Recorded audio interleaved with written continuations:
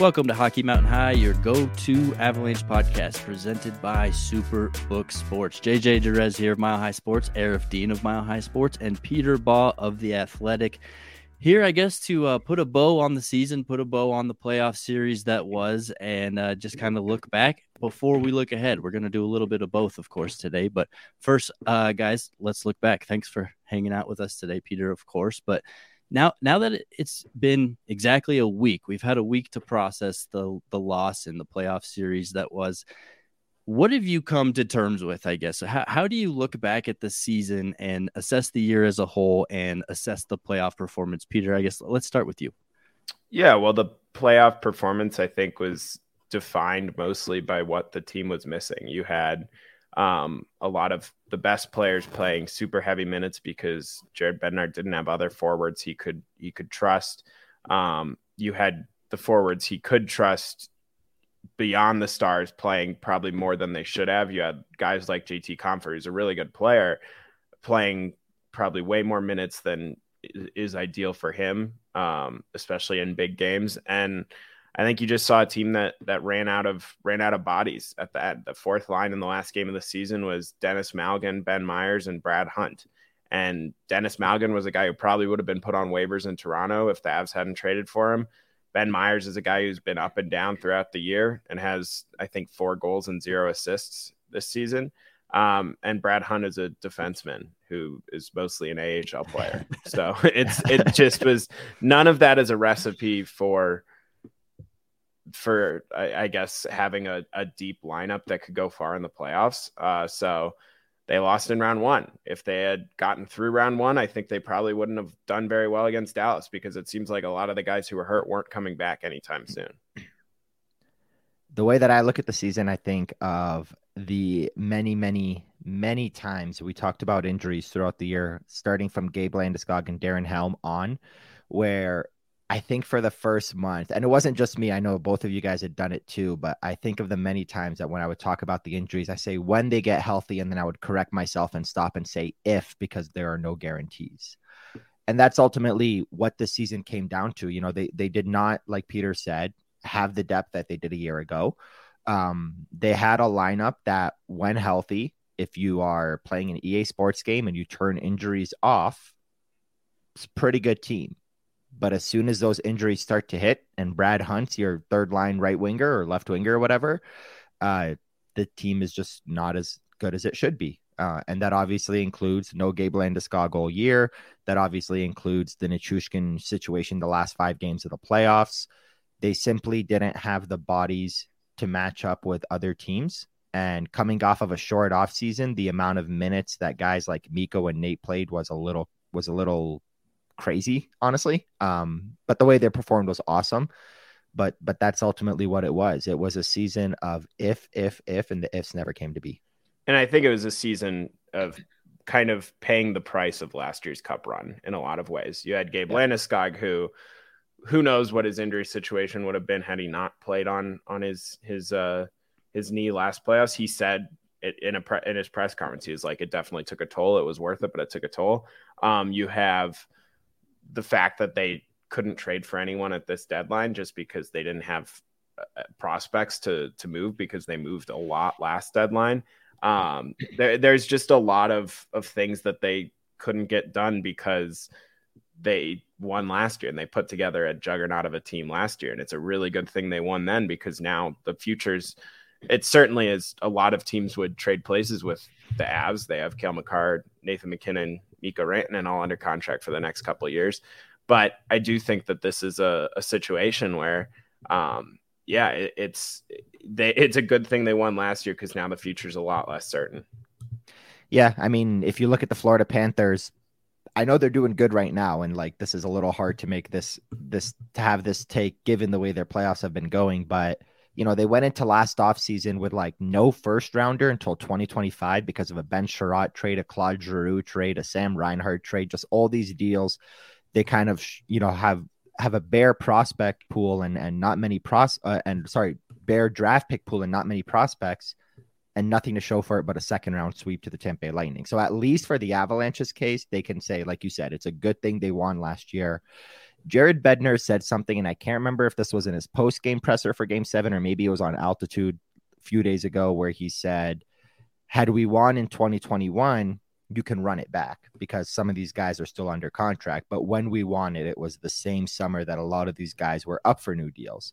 So it was unfortunate in that sense that you know, rather than win the Stanley Cup in 2021 and you still got Nas for 4.5 and Berkey for 4.9 and, you know, whoever else on the team, it was, we won the cup and these guys are all up for new deals. Thank you for your service and you're on. So it really was, there is a little bit of uncertainty coming up here.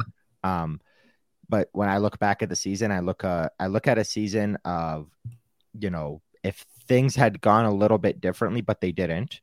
And even then, you didn't really give yourself much room for error on a team that it seems like, you know, you know, there are going to be questions that Chris McFarland's going to have to answer this summer in terms of how to build his roster. But it seems like, and this is something I said to JJ after Game 7, every chance, every coin flip, every decision that was made in 21-22, for the most part, generally speaking, went well. But, you know, starting with, for example, bringing back Nazem Kadri after that 8-game suspension, trading a high prospect for Lehkonen, trading another high prospect for Manson, letting them both re-sign, you know, trading a high pick and a prospect for Darcy Kemper, seeing how that turned out. Everything they did ultimately, for the most part, generally speaking, went well. But in 22-23, we trust Alex Newhook to be the second line center. Didn't really work out. You know, we trust that everybody's going to be healthy for opening night. Didn't really work out. We trust we don't really need to dip into our LTIR pool. Granted, prospects and picks have a thing to do with that. Didn't really work out. We trust we'll get somebody at the deadline. They had to go down the list because of a Monahan injury, Taves, whatever, all that. Ended up with Lars Eller. Didn't really work out. We trust we're going to be healthy on the blue line, run it back. Didn't really work out. Just everything, all those decisions that they made didn't work out. I mean, they at the end of the season, they were mostly healthy at the blue line. Yeah. That, I mean, like, and I think they also have to say, like, you can't just say that everything went wrong for the Avs this year. No. Real quick, let me clarify before you go into that. I'm not giving them excuses. I'm saying every year you make decisions and you hope they work out. And Chris McFarland has to answer for the fact that a lot of his decisions this year didn't work out as compared to last year. So I'm by no means making excuses. I'm just saying that, like, everything they did, like, outside of maybe an Evan Rodriguez $2 million deal that worked out, like, not a lot worked out for them. Yeah, I mean, I think you can say the Dennis Malgin trade for Brad Hunt probably worked out. Like, some of the more moves around the edges. But I think what we saw was that in the end, this team, because of absences to core players like Landeskog, Nichushkin, and Manson by the end, this team needed more than just moves around the edges. And I personally think that it was probably smart that they didn't do more at the deadline, because I don't think that this team was going to make it very far. And I think that rather than further deplete the prospect pool, it seems like the front office said, we'll try and make some moves around the edges. We'll see if it can take us to the level we need to be. And if not, then we restock a little bit this coming off season. And now they have their first round pick. They didn't part with guys like Olesen or Sean Behrens. They signed some good college free agents. Sam Malinsky looks like he could be a player. And now you go into the coming off season with a chance to kind of reshape your roster a little bit more than you would have had you gone all in at the deadline. I've had like a, oh yeah, moment like 3 or 4 times the last month that they still have their first round draft pick. Yeah. Like, I completely forgot they still had that. So yeah, I mean, when you look back at it now, it's easy to say, and it makes sense to say that this team just didn't have it. This team wasn't going to go all the way. And it does make sense that, like, yes, they traded a second rounder a few years down the line for what's his name, for Lars Eller.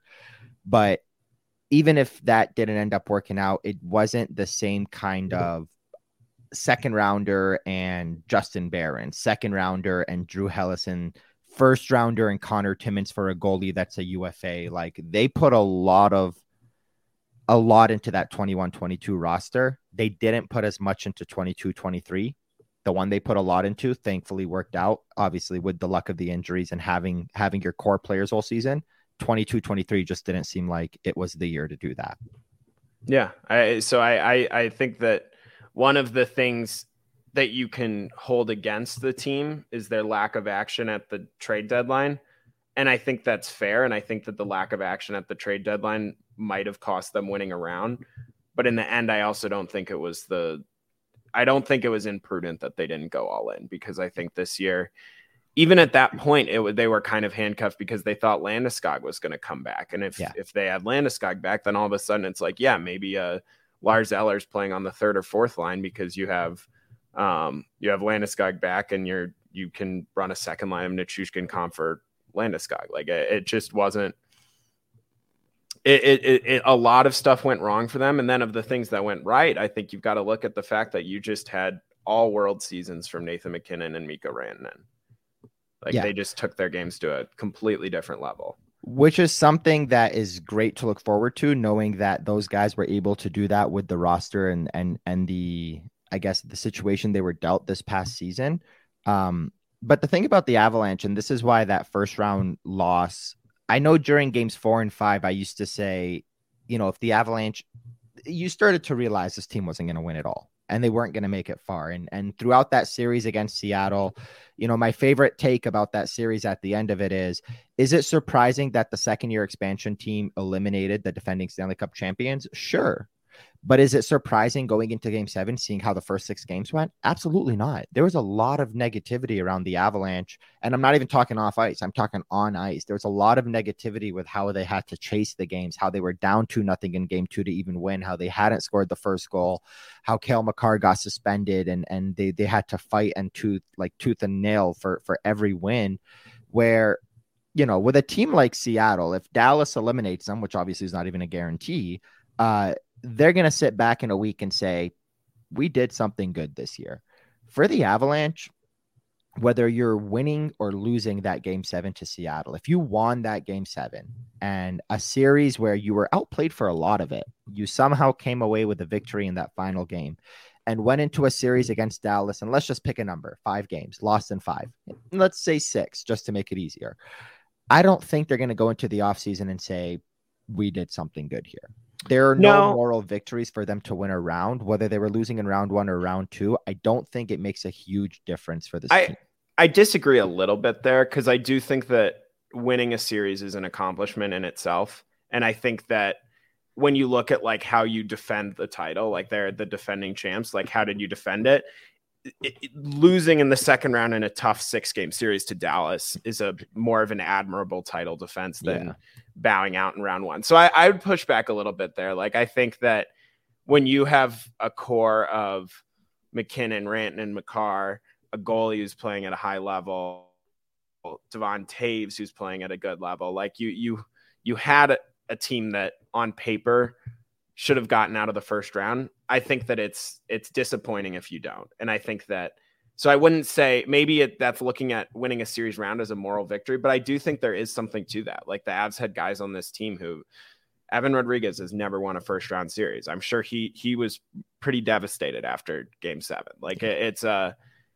It's really tough to win. And I think that you kind of have to take the victories along the way. So I think that it would have meant something if they had beaten Seattle. Maybe it's not, it's certainly not winning a Stanley Cup, and maybe they still lose to Dallas. They probably do, but it's worth something. And you also give yourself a chance of maybe something crazy happens and Dennis Malgin goes on one of his heaters and you suddenly are in a game 7 with Dallas and it's tied in the third period and you have a chance to go to a conference final. I wouldn't say that there's no difference between winning and losing that game 7. Yeah, I guess that's a good point, and it's just going to be a sour taste in their mouths that they couldn't get out of the first round after winning the cup.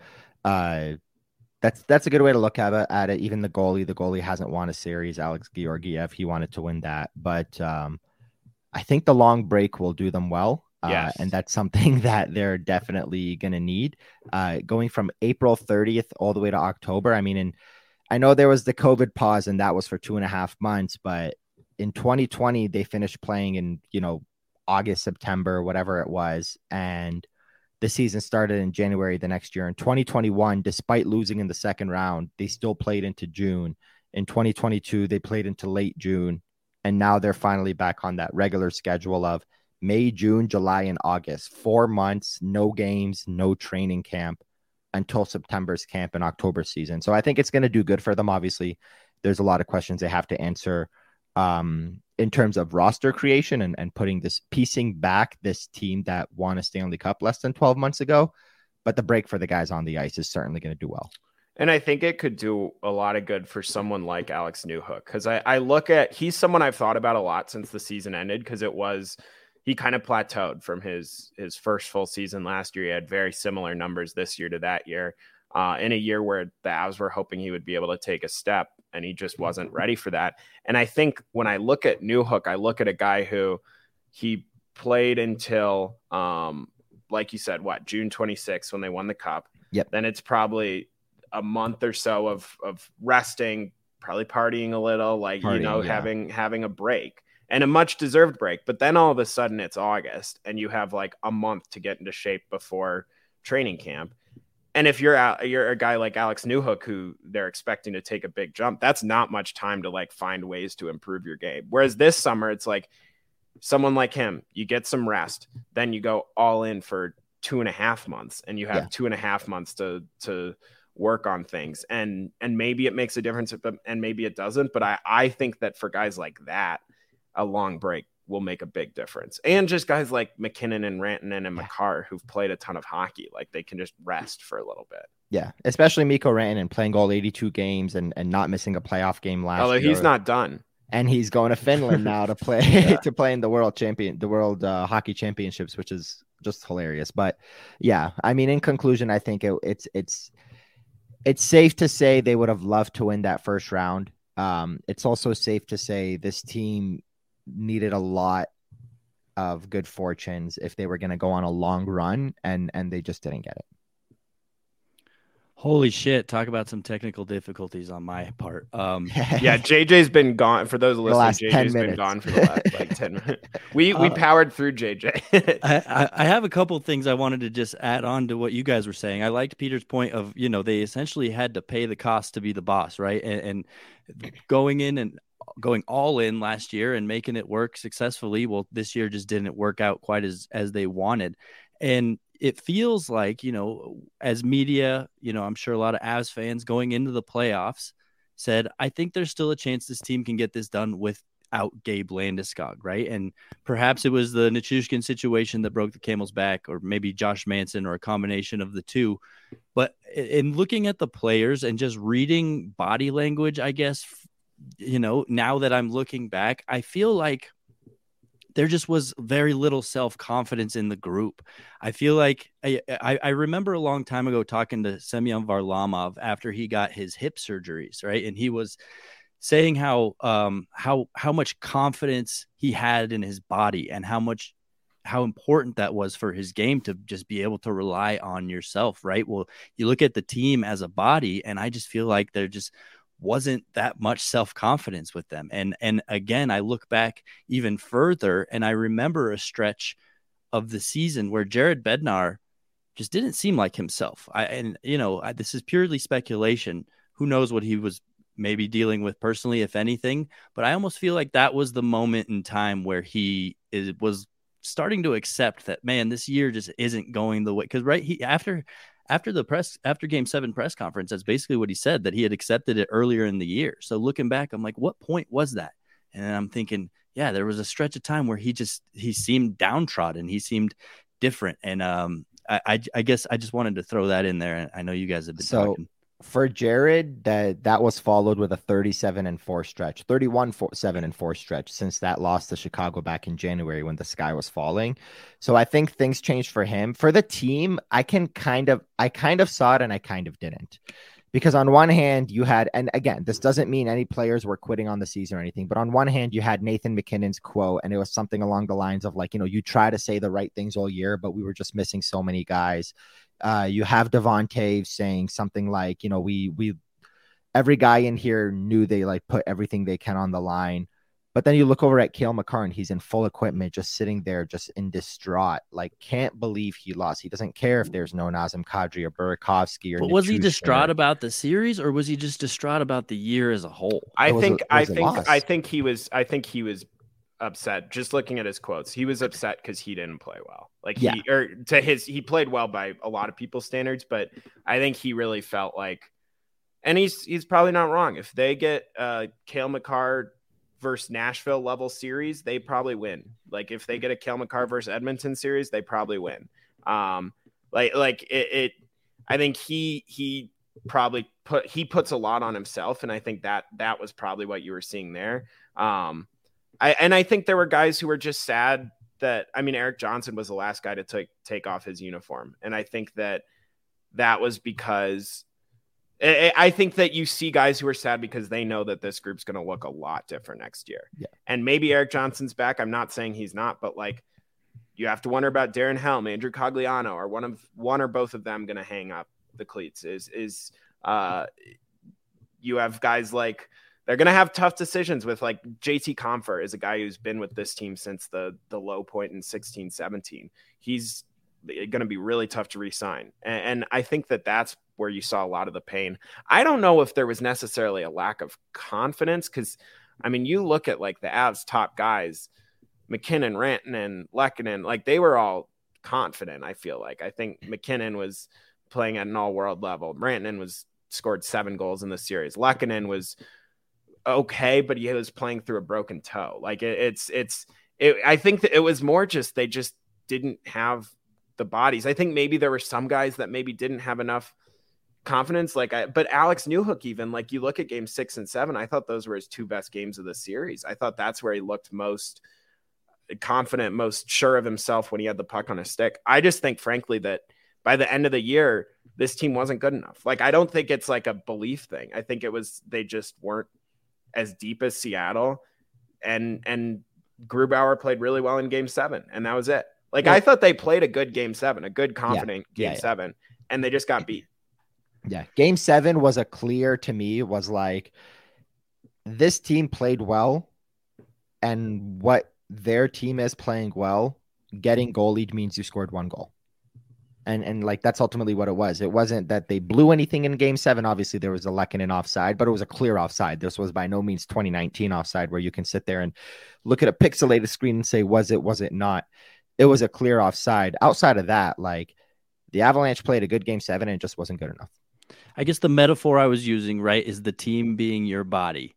And yeah, there's confidence in some parts of the body and maybe a lack of confidence in other parts of the body, which as a whole kind of just brought this, all right, we're going to do our best, but keeping our expectations low going into it. Yeah. But I could be I agree with the first part. The expectations low part is hard because these guys in the end, they're crazy ass competitors that want to win it all. But I do agree with that in the sense of like, how many times have we heard Jared this year talk about Nathan McKinnon, Mikko Rantanen's minutes? And it's like, what the hell do you want me to do? Of course I'm going to play this guys this much. After game 5, we have classified this as a must win. Nate has played 23 plus many times for us this year. If I have to play him 30 in game 6, I will. Like, that's a clear sign of, you're compensating one part of your body. You feel better about one part of it. You're going to run with that part of it. And that's what Jared had to do with his Top Guns compared to a season ago. Yeah. I think there's a distinction that we can make between, I think Nathan McKinnon after game 7, when I talked to him, seemed somewhat obviously he was upset. He wasn't happy, but I think he was at peace, maybe not at peace, but I think he knew that this was going to be a really tough road. He knew I think last year, say they had lost in 5 to Tampa in the Stanley Cup final, I think he would have been devastated because I think he knew that team was good enough to win. Yeah. And this year, I think it was a little more, one, you have the cup to fall back on. You know that you've already gotten a cup. 2, I think that if he was being honest with himself, which I think he was, just in his post-game quotes of it's really hard when you lose this many guys. I think he probably knew. And, but I don't know if that's a lack of confidence necessarily. Like, I think I guess just confidence in the group is more where I was headed, right? It's not a lack of self-confidence, but maybe you're still. But I don't even know, like, say they like had a little bit more, say Nathan MacKinnon like believed in the group a little more or whatever. I don't know if that changes the result, like I think they just got, by the end, Seattle, especially if Seattle was going to get goaltending performances like Philip Grubauer gave them in Game 7, Seattle was just playing at a higher level of hockey. And I think that really what you saw was that the Avs paid the price for how they played in games 1, 4, and 5 in Game 7. In Game 7, if they play the way they played in Game 7 and one of those other 3 losses, they probably win. Well, and that's it, right? The first couple of games, too, it was very much an execution, almost effort, a lot of passengers' idea where that had to get resurrected later on in the series. So I don't know if you come out of the gate for the playoffs a little not effortless, but lacking effort, I guess, if you are confident in the group. I guess that's just where or maybe they were tired, or maybe like, because they said they always would say, I think there was a distinction they tried to make between lack of effort and the fact that, like, Jared Bednar said, he was like, if you ask every guy, this was after Game 5, he's like, if you ask every guy in this room if they were working hard, they would say yes. And I would believe them, because they are. The problem is they weren't working connected. Like, they weren't following up, like 2 guys winning a puck battle instead of 1 guy fighting by himself. Mm-hmm. And it was, so maybe that's mental fatigue or anything, or maybe it's also just that the players aren't as good as they were last year. It's probably a mix of the two. Yeah.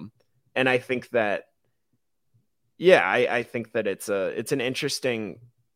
it was a really interesting series, because I think you really just saw the Avs got to their game too late, and that left them no room for error, and it left them no insurance for if Philip Grubauer was going to goalie them one game.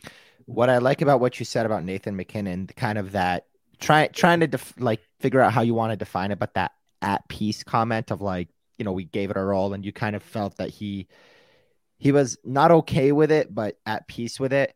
Would you say, just off the bat, that Nathan MacKinnon is any less of a competitor than, I don't know, Braden Point, Kucherov, Hedman, the guys on Tampa? No. Exactly. So when you look at Nathan MacKinnon, look at the way that he reacted to losses in 2020, losses in 2021, how heartbroken, pissed off, and upset he was to even have to sit there and say we lost in the second round. And then look at the way that he reacted in 2023. It's not because he won a cup in 2022. Because if Nathan MacKinnon was on the 2022 Lightning, which is why I use them as an example, the 2022 Lightning won 11 series in a row. They had 2 Stanley Cups to show for it, and they were still pissed off. And I can't believe we lost to this damn Avalanche team. We could have done it. Nathan MacKinnon not feeling that way after that Game 7 loss is why I believe that what you said, that's why I gave a thumbs up to the camera. Like, that is so spot on, because if Nathan felt like the Avalanche were the Lightning and they had the team to run it back and the health and the good fortunes to run it back, if you go back and listen to, God rest Peter McNabb's soul, if you go back and listen to the Connor McGahey call when they won Game 7, Peter's first thing he says after McGahey makes his, they're going to raise the Stanley Cup a mile high, Peter says, and look at Hedman and Kucherov still snapping at the referee, because even in that moment, they just lost their 3rd Stanley Cup final in a row, and they still can't believe it. They're still pissed off. They're still competitors. Nathan MacKinnon not feeling that way in 2023, it says a lot to me. Well, and we also don't know. He might, like, I don't want to read too much into a press conference. Like, I think there are probably points during the year where Nathan was like more frustrated, and maybe he had just come to terms with it. I think I look at, like, Chris Kreider had a quote after the Rangers got eliminated of, like, he said, like, that last year he felt they realistically got as far as they were going to, and this year hurts more because it felt like they had more hockey to play. And I think that's kind of what this comes down to is, I think the Avs maybe had a little more hockey to play. Like, I think they should have beaten Seattle for sure. But I think they probably knew that the road was going to be really, really difficult. Do you guys remember Nathan MacKinnon's reaction to winning the Lady Byng? That was before my time. Yeah, I do. Well, it was basically just a whatever. This isn't the trophy I want kind of idea. So I guess with that, I'm curious your guys' thoughts on is there still pride? Is there still, chalk it up as a successful season in winning the Central Division this year, despite the playoff performance? I think really quick what winning the Central Division and doing what they did the second half of the season, what it says or what it does is it gives them, again, not that they're lacking it. These are guys that won a Stanley Cup. The last champions as of right now are the Avalanche. But it gives them confidence going into the offseason. Whatever player you are, if you're Mikko Rantanen saying like, I scored this many goals and Nathan MacKinnon was that good and Cale Makar was lights out and is a Norris Trophy finalist despite missing 22 games and not looking like himself for a little bit of a stretch of a season because of these injuries that he dealt with. Without Gabe Landeskog, without this, without that, we didn't replace a line 2 center. Newhook didn't take that step. Like if they're having those realistic conversations, which I don't think they do it the way we do it, but they're going to sit there and be like, despite all of that, we still found a way to win 51 games. If we had a little bit of a better team, a better fortune, a better injury luck, whatever you want to call it, we could have won 55, 56 like we did a season ago. We didn't need to play 27 minutes a night. We wouldn't have needed to play Georgiev 61 games and things would have gotten better. So all we have to do is fix a few things. And what we did this year shows that even at our worst, we can win 51 games. And I think that in the end does matter. I think it matters because it's an accomplishment to win a division. I wonder, honestly, if the push to win the division cost them, like, would they have been better off easing off the gas a little bit, not playing the big guns quite as many minutes and then playing Minnesota in the first round? And that's just a hypothetical that like you'll never know. And at the end of the day, you can't. I certainly wasn't faulting them for going for the division when they were, so I don't think I can do that now. I think that there are things I don't like looking at seasons as like 100% failures or 100% successes. Like I think that I think if you looking back at this season, I think there's maybe less regret than looking back at the 2021 season when they lost to Vegas. Because that one really felt like, oh wow, they should have done more. Whereas this one, it's kind of like they should have done more, but they probably weren't going to be able to do much more than what they did. And I think you can look at it and look back at all world performances from Nathan MacKinnon and Mikko Rantanen and say that was really memorable and really cool for the Avalanche organization to see a guy score 50 goals, to see Nathan MacKinnon finally get to 100 points. You had some really good moments this season, be it the Finland trip or McKinnon's big game against Nashville, the last game of the season, kind of willing them to a division title. So I don't think that like the season was a waste or a abject failure by any means. Was the playoffs a failure? Yeah, sure. I mean, they lost in the first round and didn't play very well for the first part of that series. But overall, I would say there are definitely things you can take from this season and then things that need to improve. And we'll see how they address that. Yeah, I think the biggest thing from that, what you just said, is that idea that back in January, they were out of a playoff spot. And then Jared was saying things like, it doesn't matter where we end up in the playoffs as long as we get in, we're confident. And then things started to go so well that they put an idea in their brain of like, we can win this division. We can actually get that number 1 seed. And it took, like you said, a Nathan MacKinnon hat trick in the final game of the regular season to win by, I think, a goal to get that division title. And it was a goal they had set and they accomplished it. And I think that in itself is a big thing for them. I guess to wrap up looking behind, and we'll start to look ahead after a quick ad read, just quickly, what was your guys' favorite part about covering the team this year? Not necessarily moment of the team or, a certain result or game. What did you guys just enjoy this year covering the Avs? I had never covered a team with an open locker room. So I thought that was really cool. I think it definitely leads to better insights and more insights from different voices that I think is really important. And then I guess also just the Finland trip was pretty special. And that's something I'm going to remember for a long time and getting to have that experience, because I don't know the next time I'll be back in Finland. it's certainly more likely to go back than I ever would have thought 2 years ago or whatever. And yeah, it was a great trip, and I think led to some cool experiences and stories that are all on the Athletics website. For me, I mean, obviously that's an easy one for me because I covered 13, 14 games in my first season or whatever it was, 20 something games before COVID ended locker room access.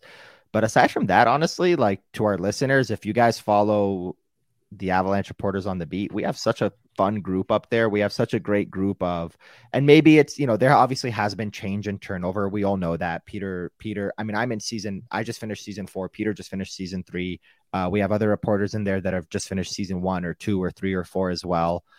So there's been a lot of change, but also coming out of COVID, having more reporters there. It's a far cry from, for example, 2021, where the first time I met Peter, he was in section 141 or whatever the hell. And I just went and said hi to him. And then I walked halfway around the rink to my table in this empty arena all the way on the other side. I sat there. I was like, all right, well, because I'm going to hang out by myself today. So it's just, we have such a great group up there. There's a lot of reporters and a lot of people that have great opinions on covering the Avalanche. And honestly, that was my favorite part. It's fun to go to work when you go to work, your colleagues from different companies are people that you enjoy. Yeah, that's a good answer for sure. It's definitely different from when I started covering the team, and they were a terrible team, and there was maybe 4 of us covering them. So, yeah, it's awesome. It's a fresh group too, right? A lot of young guys, and suddenly I'm one of the older ones, and it's great. It brings a completely different energy than we've ever had, and I love it. My answer to that is just simply getting to know Alexander Georgiev. He's been a fascinating person for me to cover. He's just a unique individual, and you know me, I love goalies, and he just has this interesting personality to him that, I've been fascinated with. But yeah, that brings us to our fantastic ad read. Guys, of course, Superbook Sports, our favorite sponsor of the show. With baseball is back, and the push for the postseason is on for hockey and for hoops. Make it all count this spring with Superbook Sports. Superbook Sports is the best wagering app around, with a direct line to experienced bookmakers behind the counter in Las Vegas. Plus, you get a $250 bonus when you sign up, deposit, and wager in the same day. Don't let spring pass you by without winning money with Superbook Sports. Visit superbook.com for terms and conditions. Gambling problem? Call 1-800-522-4700. All right, let's look ahead, guys. Time to put it behind us and move on. Of course, without getting too detailed, too in-depth, we have a whole off-season of podcasts to fill here, guys. But what is a blanket goal you think the Avalanche need to have for the offseason? Of course, there's so many different avenues you can take. You can get as detailed. No, don't get too detailed, but you can get in-depth or not in-depth, but just give me something. I think they need to get, this is broad, but they need to get to a point where they know that at the end of the season that they have 12 forwards that they can trust on the ice. Because that was a big issue this year, was they didn't.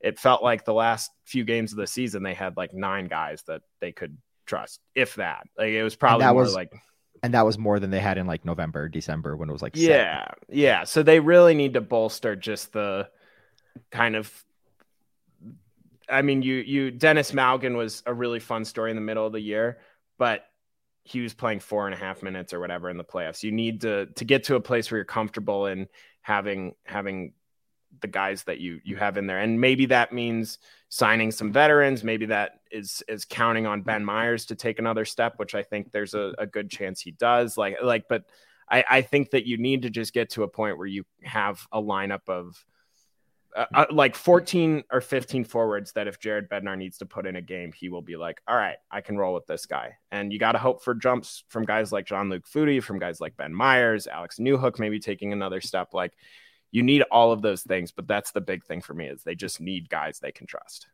They need to add a quantity of quality is what I was going to say. So it's pretty much similar to what Peter said. Because yes, you can add a quantity of Ben Myers level players, like no disrespect to him, or Dennis Malgin level players and Dryden Hunts and Anton Bleeds, and it's not going to get you far. But who was the team that went wild at the deadline? The Minnesota Wild. They went wild at the deadline. They brought in Marcus Johansson and Oscar Sundqvist and Gustav Nyquist and John Klingberg, and every single one of those guys performed.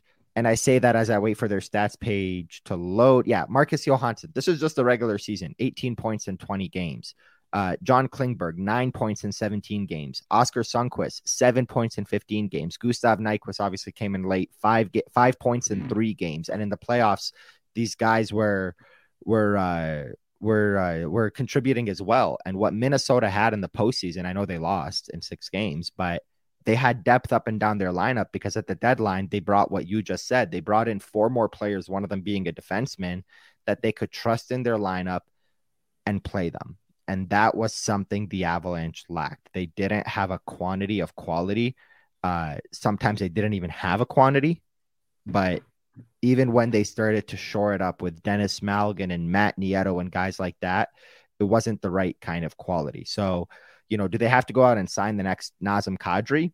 Not necessarily. They can't even afford it. But if they have a quantity of guys that can give you quality play, 12, 13, 14, 15 forwards deep, like you said, because injuries will happen, they trust that the lineup that they're playing is something that they can roll 4 lines with. Yeah, and I think even Minnesota's and it's interesting you bring them up. I'm sorry, I might be lagging. No, go ahead. Go ahead. No, you're fine. Minnesota, it's interesting you brought them up because in a lot of ways they're the opposite of what happened with the Avs this year in the playoffs. Like their top guys, like Bill Guerin, I think came out and said like they needed more from Boldy and Kaprizov wasn't completely right coming off his injury. They had the depth. Their top guys didn't really show up the way they needed. The Avs had the top guys showing out at elite levels and their depth vanished. So it's kind of interesting that that's the 2 Central Division teams that are out are the ones that kind of needed what the other had. That is interesting. That is an interesting point. I think the addition just needs to be offense oriented, right? I think you've had a good look at a handful of guys that are forecheckers, that are penalty killers. You can take your pick of the litter and you have a strong defensive unit. You need to replace goals. I mean, I feel like the goals per game were probably down this year. If not, it's all because of Nathan MacKinnon and Mikko Rantanen. So depth goals per game definitely down. So you got to find a way to replace just simple offense, in my opinion. So not just about adding bodies, not just about adding good bodies, but adding guys that just know how to freaking bury the puck. Yeah. Adding, no matter how many good character Logan O'Connors you can have, it's only going to get you so far. And that's not to say Logan's not an important piece of this team. He sure as hell is. But yeah, goes back to what Peter was saying and kind of what I added to is knowing that the Minnesota Wild were able to add someone at the deadline that gave them 18 points in 20 games. Those are the types of additions the Avalanche are going to need to make.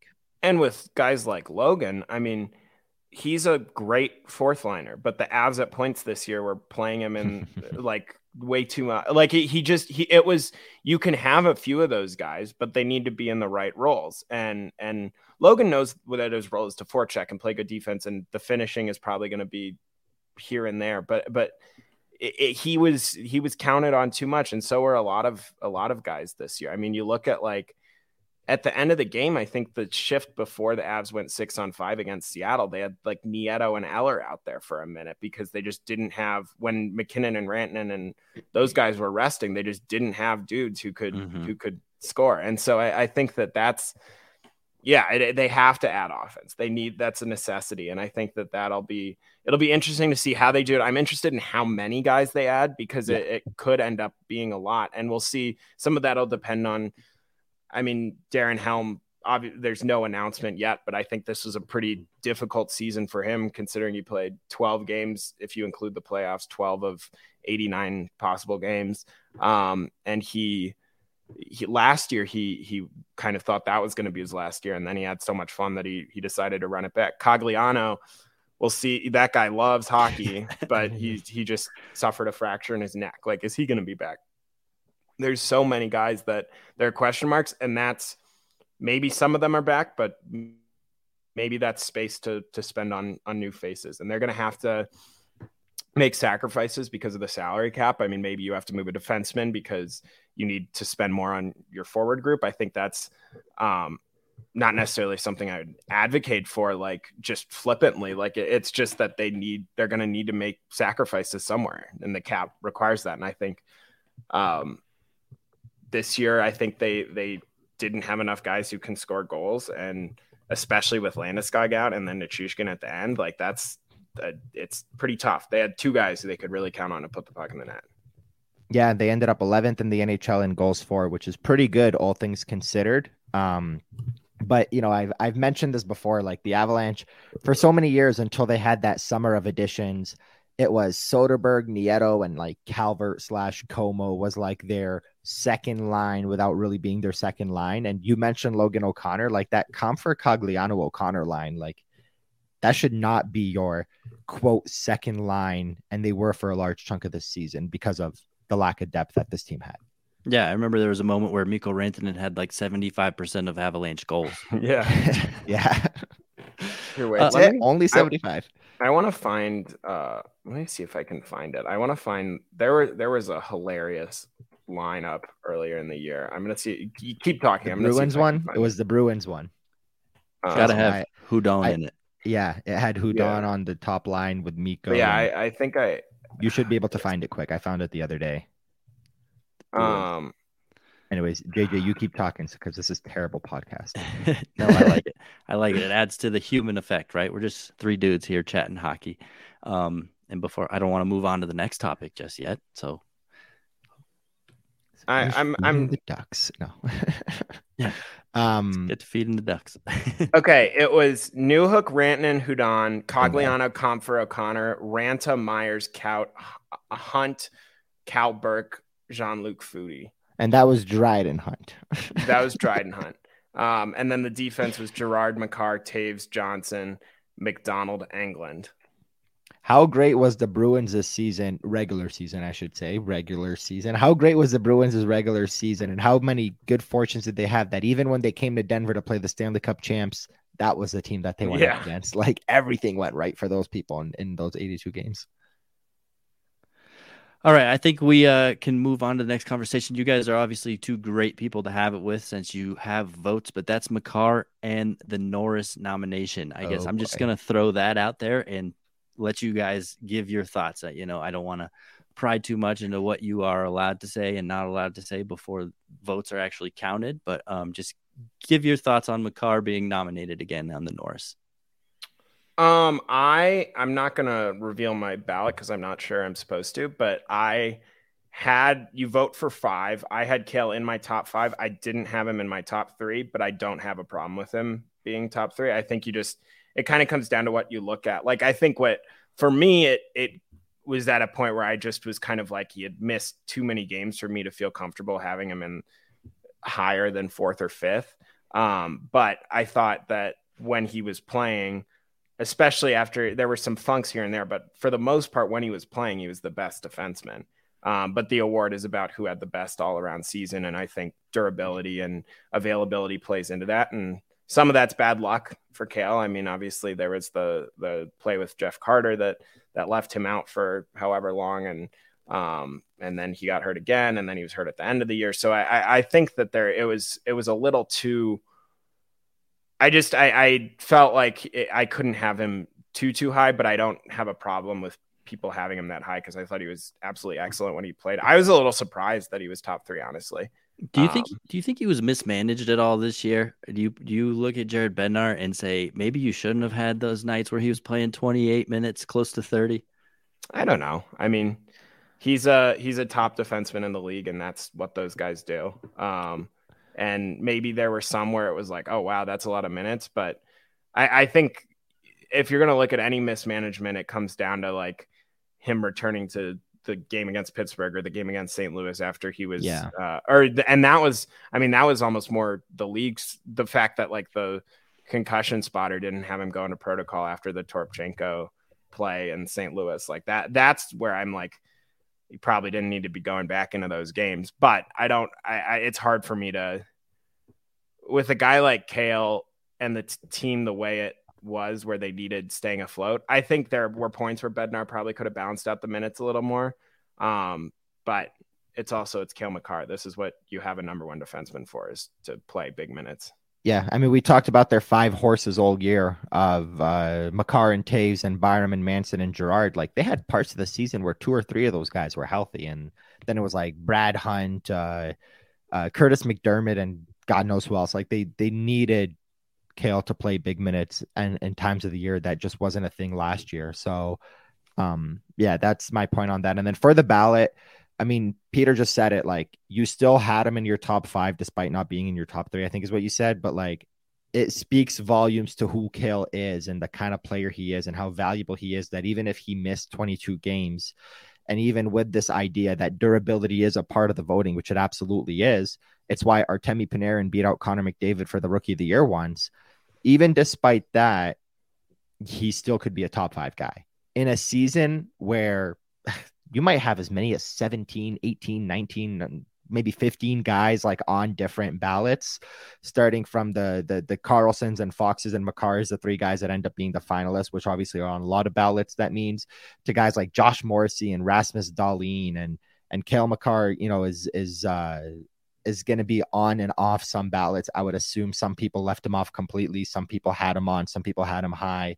Miro Heiskanen, Brent Burns, like Hampus Lindholm, Charlie McAvoy. Like, there were so many guys that were available, and despite all that, you can still make space for a guy like Cale despite him missing 22 games. And that was the thing for me. He was in my ballot as well, where we'll find out later, but he was in my top 5, and I struggled with it. I struggled with it a lot, that had Cale played 7, 8, 9, 10 more games, we'll say, if he hit 70, 71 games, and was Cale in those 71 games, or in those extra 10, 11 games, like, it would be really hard not to have him in your top 1 or 2 or 3. But I struggled with it because of that. I struggled with it because he only played 60 games. But in my 2022 ballot, since this is now already public because it's a year old, I had Aaron Ekblad 5. And Aaron Ekblad was having an incredible season with the Florida Panthers until he got injured and tore his ACL. What was it, late February, early March, something like that? He played also 60-something games. I still made space for him at 5th because I thought he was so exceptional in that first majority of the season that I couldn't leave him off. And that's what it feels like people felt with Cale. The difference between Cale and Ekblad is Cale had a lot of stops and starts. And every time he came back, it was shaking off the rust, playing an incredible 10, 15, 20 games, and then a concussion, and then coming back, and then an injury, and then coming back. And it just kind of, it was never ending in that sense. But I did struggle with it, but he was in my ballot as well. How about other Avs to expect on any other awards? I know they haven't announced a handful of the nominees for a few of the other awards, or other awards that maybe Avs deserved that they haven't been nominated for. Either or, you can answer here. Well, I think McKinnon has an outside shot at being a Hart finalist. I don't think I wouldn't say it's a likelihood. I would guess he'll finish top 5 in Hart, but probably not top 3. Beyond that, I mean, I think JT Compher he's not a finalist for the Selke, but I think he's going to get some votes, and which I think is a good achievement for him, kind of in probably maybe his last year with the Avs, like to appear on Selke ballot is a big deal. I think that beyond that, I mean, McKinnon and Rantanen might be able to crack the top 2 all-star teams. But I don't know if there are any guarantees. There's no one.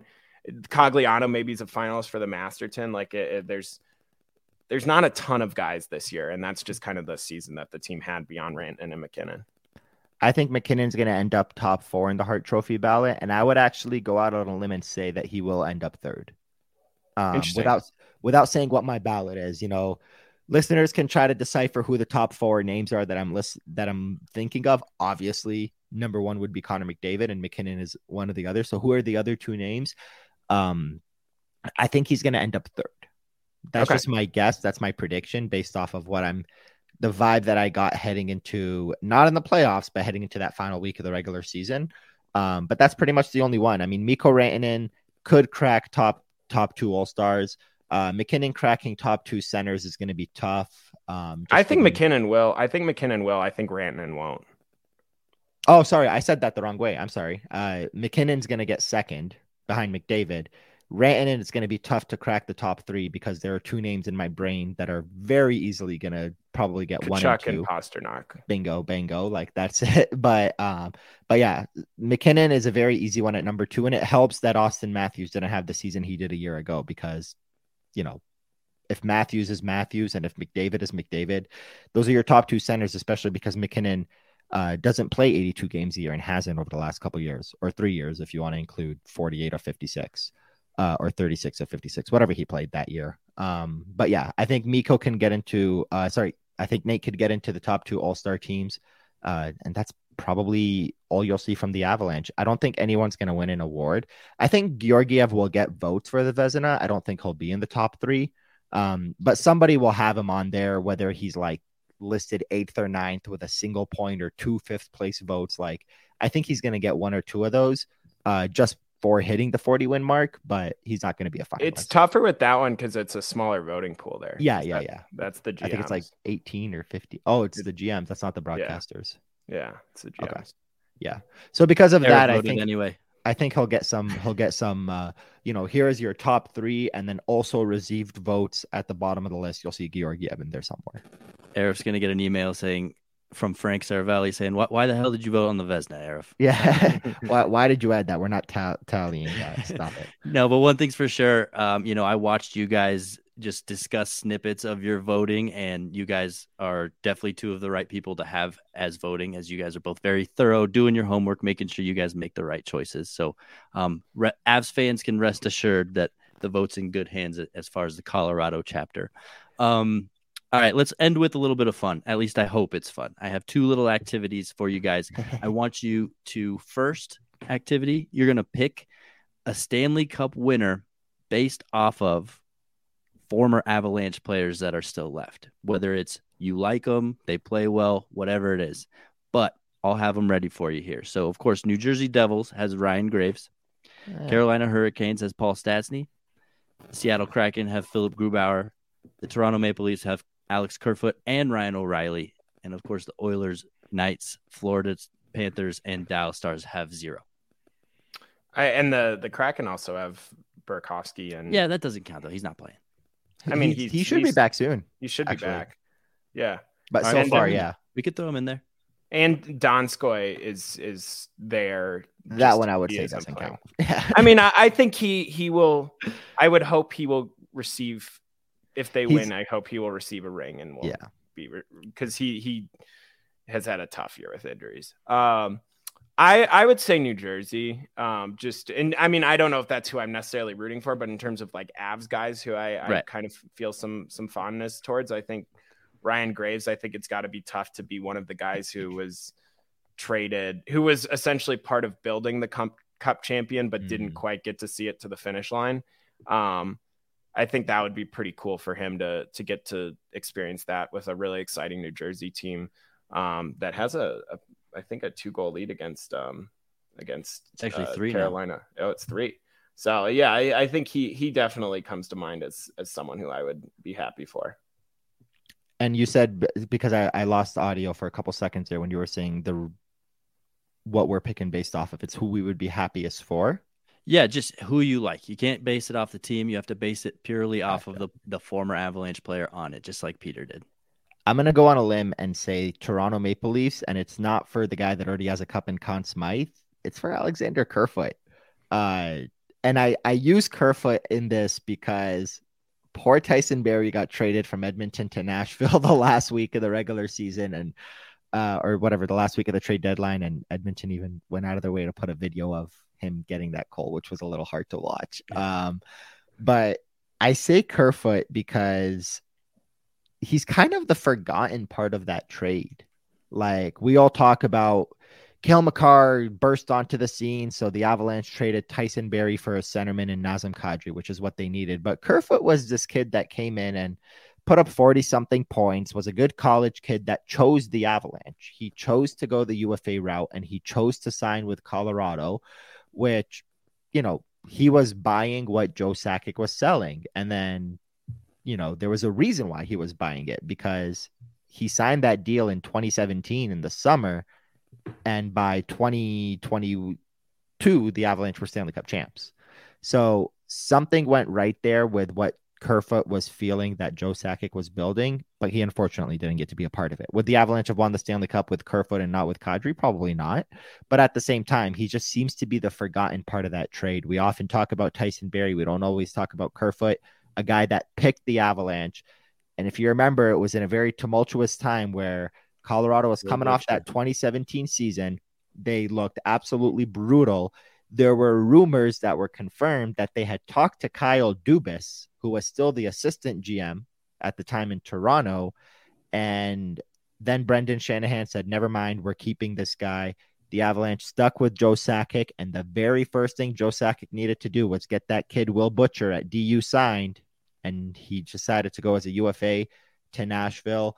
Nothing was going right for the Avalanche. Nothing was going right. Sorry, to New Jersey. Nothing was going right for the Avalanche. Nothing was going right for Joe Sakic until he got this kid, Alex Kerfoot, to pick Colorado, and then unfortunately had to trade him a couple years later. Well said. I like the way you went. I knew you were going to pick Toronto, but just because I know you have a man crush on Ryan O'Reilly. That's not real. Come on. All right. So the second activity here, of course, 8 teams remaining in the playoffs. We're going to pick based off of how well they did against the Avalanche in this regular season. So 3 of the teams, you have to pick one of these 3 teams, went undefeated against Colorado. One of them was New Jersey in a 1-0 loss and a 7-5 loss for the Avalanche. The other was Seattle, who actually went 3-0 in a 3-2 loss, a 2-1 shootout loss, and a 3-2 loss. Colorado won the shootout. Colorado won. Oh, you're right. Yeah, Nathan. I guess they don't count then. So you just have to pick between the New Jersey Devils and the Toronto Maple Leafs. Because the Maple Leafs went 6-2 and 2-1 shootout. The Avalanche. The Avalanche. Well, then I blew it. And I blew this whole. Well, way to go, JJ. At least the first activity went well, right?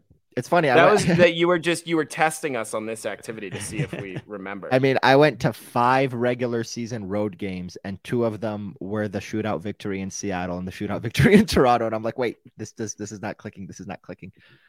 It's funny to me because the team that I think is going to actually take it from here is the Dallas Stars, and that's a team that the Avalanche actually handled pretty well throughout the regular season, interestingly. Yeah, those were good games. Outside of that one in Dallas, those were good games, especially the one around Thanksgiving. Yeah, we'll see. I'm curious how the Stars are obviously really good.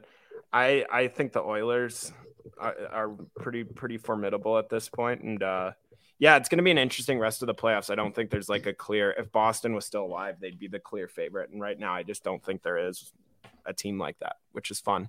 Can I just say, since we've gone completely off the rails at this point, that Joe Pavelski is so freaking awesome, and I just turned off a lot of listeners by saying that. But the summer of 2019, let's go back to my Kerfoot trade.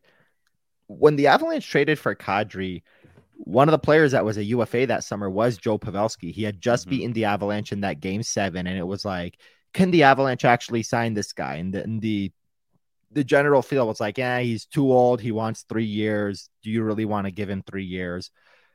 He signed 3 years with Dallas. He was not very good in his first regular season, 30-something points in 60-something games, I want to say. And then he was incredible in the playoffs in 2020 when they went to the final. And then in 2021, he played every single game and had nearly a point per game. In 2022, he played every single game and had, I think, more than a point per game. In 2023, he once again played all 82 games and had nearly a point per game and is signed to his 5th year with the Dallas Stars for next season already, and he's 38. Like, what a guy. If Nazem Kadri, if you could look into the future and say Nazem Kadri at 38 would be what Joe Pavelski is at 38, you give him a 7-year contract last summer all day if you're the Avalanche. I mean, the best can't predict it. The best comp for Joe Pavelski is Gabe Landeskog, right? So if he looks anything like Joe Pavelski at 38, better hope that knee heals. I have the numbers here. He had in that first season 31 points in 67 games, and then the COVID pause happened. And if you're a Dallas Stars fan, you're thinking, "Oh, we signed this guy to another 2 years after this at $7 million," but he comes out in the playoffs, has a great playoffs all the way to the final. 51 points in 56 games in that 56-game season. Last season, 81 and 82. This season, 77 and 82. And he broke his assists record both years in 2022 and in 2023. Like, just an unbelievable guy to be doing what he's doing.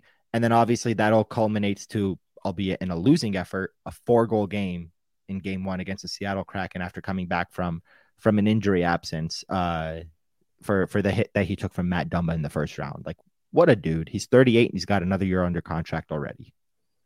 Yeah, he's definitely one of the guys who deserves a cup. Who hasn't won One guy without a cup.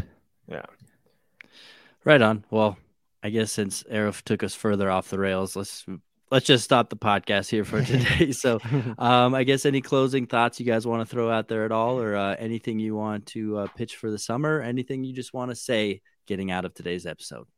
Appreciate all you guys listening. It's been a good run.